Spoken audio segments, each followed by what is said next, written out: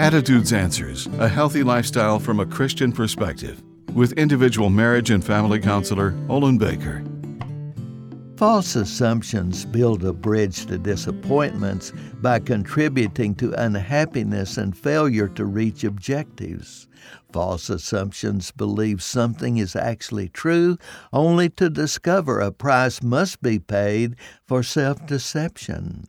We can be thankful when God opens our hearts and minds to the truth and gives us courage to change. Moses must have been tremendously disappointed within himself when all the miracles God performed and all he could do was not enough to change the Hebrew people's attitudes and sinful choices.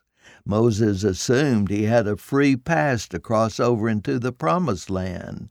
He had suffered 40 years to bring the Hebrew people to the Promised Land.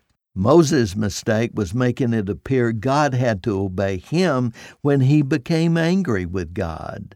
God permitted Moses' anger to be seen as a source of power that caused water to flow out of a rock, but only at great cost.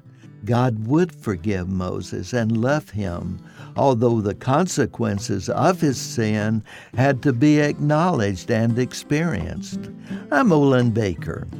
Attitudes Answers, with individual marriage and family counselor Olin Baker, is focusing on the series Building Bridges.